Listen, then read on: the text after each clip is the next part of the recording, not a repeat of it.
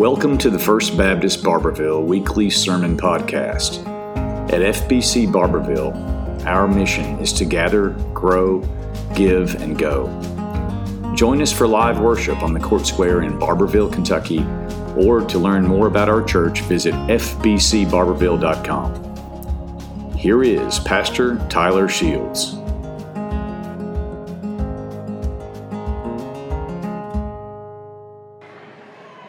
That is always a good sight and a good sound to hear everybody so happy to see each other.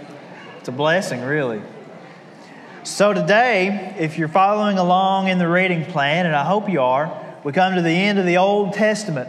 And if you haven't been following along in the reading plan, you're only about 7 months behind, and that's okay.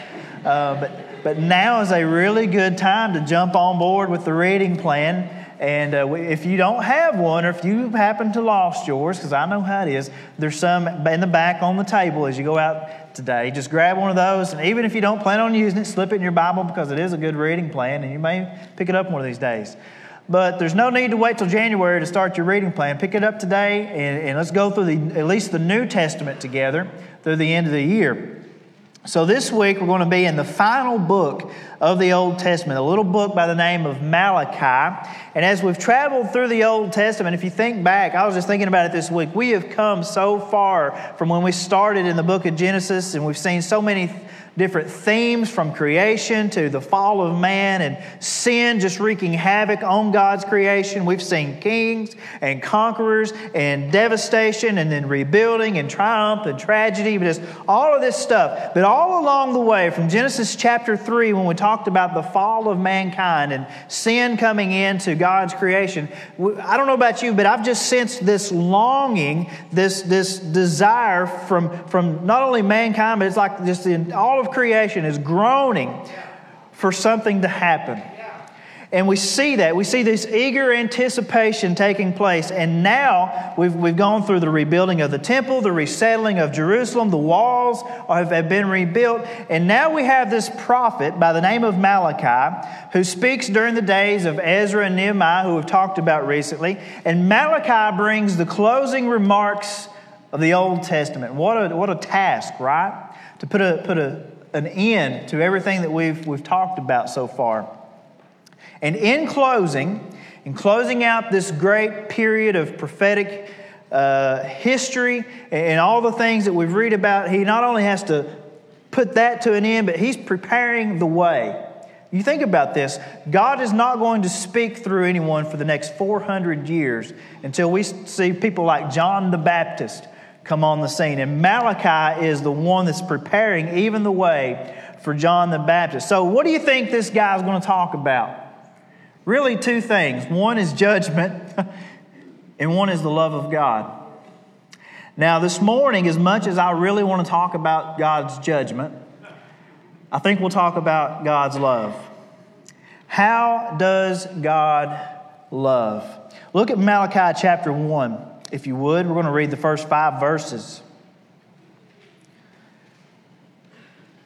Malachi says, and if you don't know where it's at, it's right before the book of Matthew. Malachi says, a pronouncement. The word of the Lord to Israel through Malachi. Folks, you want to highlight this right here. I have loved you, says the Lord. Yet you ask, how have you loved us? Wasn't Esau Jacob's brother? This is the Lord's declaration. Even so, I loved Jacob, but I hated Esau. I turned his mountains into a wasteland and gave his inheritance to the desert jackals. Though Edom says, we've been devastated, but we will rebuild the ruins. The Lord of armies says this, they may build, but I will demolish. They will be called a wicked country, and the people of the Lord is cursed forever. Your own eyes will see this, and you yourselves will say, the Lord is great, even beyond the borders of Israel. Now, that I know, listen, Malachi is one of them Old Testament prophets, right?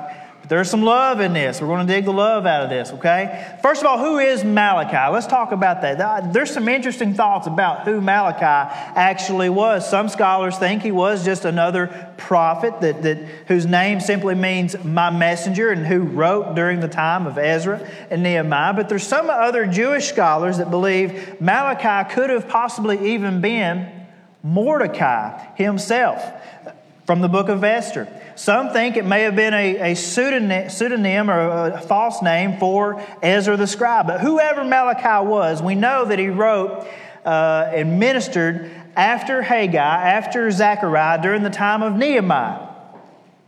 I'm going to try to stay away from all these names this week. Last week was enough, right? But he wrote specifically to God's people, to the Jewish people who'd returned from exile, from the Babylonian captivity. And even though the temple was rebuilt and the city was rebuilt, and it seems like everything's headed in the right direction, the people still gave in to their sin. Can you imagine that? And so Malachi addresses this very directly. And even though many in Israel may have doubted this, he reassures them, look, God loves you. And God loves you greatly. And maybe that's somebody here this morning. Maybe life has done what life does, and it's caused you some chaos. It's caused you some heartache. Maybe you've made some mistakes and you've had to face the consequences. And I want to remind you today, very simply, God loves you. That's right. He does. The people ask, God, how have you loved us? And Malachi goes into a discussion that goes, if you remember, all the way back in the book of Genesis, talking about the story of Jacob and Esau. And the first thing I want to point out from this morning about the way that God loves is God's love is first and foremost unconditional. God chose Jacob over Esau. That's what he says here. God foretold, if you remember the story, before they were even born, that the older would serve the younger. And God's choosing of Jacob over Esau was not based on anything good in Jacob at that time. If you remember, for most of his life, Jacob was a pretty rotten character. One of my favorite characters. I'm not sure what that says about me, but I love Jacob. I love his story, but he was not a very good person for most of his life. But still, God loved Jacob, and he chose to bless Jacob. And his love for Jacob is actually a reflection of God's love for his people, for the nation of Israel, who he would unconditionally love all throughout their history. Remember on Wednesday night we have been talking about the book of Judges and how these people just keep sinning and sinning and sinning and failing God and turning their back on God, yet God is there every single time they fall, loving them and providing a way of salvation for them. His unconditional love for Israel is also reflected in His unconditional love for me and you. Now, God's unconditional love, I think, is best seen in the cross of Christ. It's where that thought, if you've ever thought this thought, that, maybe I'm just not good enough for God to love. I'm not deserving of what God has to offer. I don't deserve to be saved. That thought stops at the cross. You know why? Because the truth is, none of us are. None of us are good, but God doesn't love the way that we love. And I think that's why this is so hard to grasp, because we typically, let's be honest, okay? Most of us typically love on a conditional basis. But God's love is completely unconditional.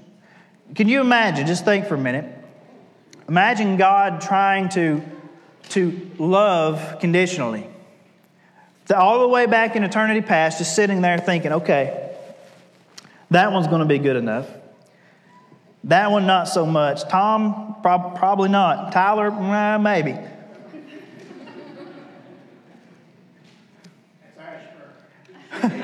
Clarify which Tom, right? And he says, okay, I think Jesus will just die for those who are going to be good enough. But the Bible says that God didn't choose to love us that way. Instead, His love's not based on any condition in Tyler or any of the Toms out there or anybody else. His love doesn't wait for us to do something to deserve or to merit His love. He loves us unconditionally because God Himself is love. C.S. Lewis says, He loved us not because we were lovable, amen to that, but because He is love. And the Bible says that God demonstrates, that He proves or He reveals His love for us in this, that while we were still sinners, Christ died for us. God has chosen to love you. Do you wrap your mind around that? God Almighty, the Creator of heaven and earth, the holiest of holies, has chosen to love you, the sinnest of sinners. I made that up. You get my point, though, right? He's chosen to love you. You can't earn it. You can't unearn it. It's unconditional. Now, that type of love is hard for us to understand because there's no other love like God's love. That's the second thing we see here, is God's love is not just unconditional, but it's unparalleled. There is no other love like it. God chose to love Jacob. He chose to love Israel. In His love for them, He cared for them. He fought for them. We've talked about all these stories over the past almost 7 months. He provided for them. But not only that, He told them, I'm not only going to bless you. What else did He say? I'm going to bless those who bless you. And then I'm going to curse those who curse you. In other words, I am completely for you and on your side. Too often we may choose to love someone and we make it conditional, whether that be in a marital relationship or a friendship or whatever else. But we will love to a certain extent, right? And we'll love until those conditions that we've set in our mind are no longer met. And then once those conditions are no longer met, our love runs out. Our love stops. That's as far as it can go. And I think perhaps the closest thing to God's love is probably that relationship between a parent and a child. Loving that son or that daughter. But God doesn't just love us because we're His children. He chose to love us when we weren't His children. And then He made us His children, and He adopted us and brought us into His family and continues to love us, really, folks, in ways that most of us are incapable of loving, myself included. Because our love, and I'm speaking from personal experience, our love can run out of patience sometimes. Our love can run out of kindness. But God's love is not like any other love. The Apostle Paul says that God's love is patient. It is kind. It does not envy. It does not boast. It's not proud. It does not dishonor others. It's not self-seeking. It's not easily angered. And it keeps no record of wrongs. His love does not delight in evil, but rejoices with the truth. And it always protects, it always trusts, it always hopes, it always perseveres. And God's love never fails. Now, we sang about the reckless love of God this morning. And from God's point of view, nothing that God does is reckless. But I still like the song, and here's why. From our point of view, His love for His people is completely reckless. It's crazy. He loves us in ways that we can't comprehend, in ways that we don't even know how to practice. And to our standards of loving, God's love is reckless. And what kind of person would leave the 99 for the one? What kind of person would give love over and over and over and over and over to somebody that not only doesn't deserve it, but rejects it time and time again? What kind of person sacrifices the closest person to them who didn't deserve punishment for a multitude of people who were far from them that deserved all the punishment? That's our God. And that's the way that He loves us. There is none like it, and folks, there is none better. The third thing we learn is that His love never runs out. His love is unending. Sometimes showing people love, man, it can be exhausting, brother. It wears us out. It just takes a toll on you. But guess what? God doesn't get tired of loving. His love never runs out. Malachi shows how God chose to love Jacob, how He chose to love Israel. He talks about how Edom was destroyed, and that even if they rebuild, God says, I'm going to demolish it because they're cursed forever. Now, the other way to look at that is if those folks are cursed forever, then God's people are blessed forever. That there's no end to His love for them. There's because it's not conditional. It's not something they've earned. And it's not going to run out. Love is simply what God is. John tells us that God is simply love. And if love is the character of God, then God can't run out of love, because that would mean that He'd have to change His nature. And guess what? God's not going to do that. He loves. And this is an important truth that goes along with God's love being unconditional. And it's so great because many people feel, and I think the devil tries to make you believe this lie. Many people feel that they've exhausted every ounce of God's love for them. So they think, man, I've just done too much, or I've wandered too far, or I've told God no too many times, and God can't love me anymore. But listen, nothing could be farther from the truth. We have to try and grasp how big God's love is. You ever think about that? Now, I love my kids and I love my family, and man, I think about how much I love them, and I think how much God loves me. And most days when I look in the mirror, I realize God loves me more than I love anybody else, and it kind of puts me in my place. God's love is just the sheer magnitude of it, and the scope of His love for me and for you and for mankind is just so overwhelming, like the song says. And it never fails. It never runs out. It never runs dry. Someone once said that God's love is like the mighty Amazon River flowing down all this water to water one single daisy. We're a bunch of daisies, church. It's better than me calling you a bunch of pigs a couple weeks ago, right? A bunch of daisies. Point is, though, His love's never going to stop. It will chase after you. It will go before you, and it'll be there when you arrive.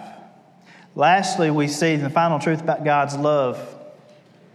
And I like this, is God's love is unstoppable. Malachi says that the people will see, and he says the Lord is great even beyond the borders of Israel. God's love doesn't just stop at a national boundary. And as we go into the New Testament next week, we're going to see over and over that God's love doesn't just stop with a bloodline either. It's not just for the Jew. It's not just for the Gentile. It's not just for good people. It's not just for this race or that race. It doesn't stop with status. It's not going to be stopped by man. It's not going to be stopped by the devil. God's love can't even be stopped by your poor choices. It can't be stopped by anything this life brings on you. His love is completely unstoppable. Now, how do I know that? The Bible says it. Listen to this. What did Apostle Paul say? He was one of the most undeserving people of God's love, a persecutor of Christians, a murderer, but he was an incredibly religious man with no love in his heart until he encountered the love of Jesus. You know what he had to say about this? He said later in life, he said, "Who shall separate us from the love of Christ? Shall trouble or hardship or persecution or famine or nakedness or danger or sword?" And he thinks about it for a minute, and in Romans 8:37 through 39, you might remember these verses. He says this. He comes to the conclusion. He says, "No, in all these things, we're more than conquerors through Him who, guess what? Loved us." He said, "We are more than unstoppable because of God's love for us." In verse 38, he says, "For I am convinced that neither death nor life, neither angels nor demons, neither the present nor the future, nor any powers, neither height nor depth, nor anything else in all creation will be able to separate us from the love of God that is in Christ Jesus our Lord." His love can't be stopped. So today I want you first and foremost again to know God loves you. If you've ever doubted that for a second, He loves you. And I know that's hard for some of us. One, because we think we're unlovable, but He still loves you. It's hard for some of us because we don't understand that kind of love. We've never experienced, and it's hard for us to wrap our mind around it. But I just want you to know God loves you more than you can ever even begin to fathom. It's hard for some of us because we've been through some hard things in life, and we think, man, how can a loving God allow me to endure this kind of stuff? Listen, just know without a shadow of a doubt that God loves you, and nothing you're going through in life can separate you from that love. You say, "Preacher, you don't know me. You don't know what I am.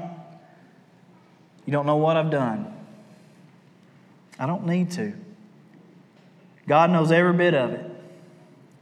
And He still loves you. And He wants you. And He chooses you. And He made a way by, get this, sending His Son to die for all of your sin and garbage. Just so He could have a relationship with you. He loves you that much. Isn't that incredible?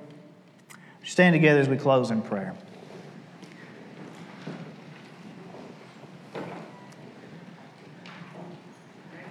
Father, this morning I thank You so much for this incredible love that You have for us. It's a love that it changes our lives, Lord. It's a love that can never be taken from us. It's a love that we can't earn, and as we said, we can't unearn. You just give it freely. You pour it out on us, Lord, but it never runs out.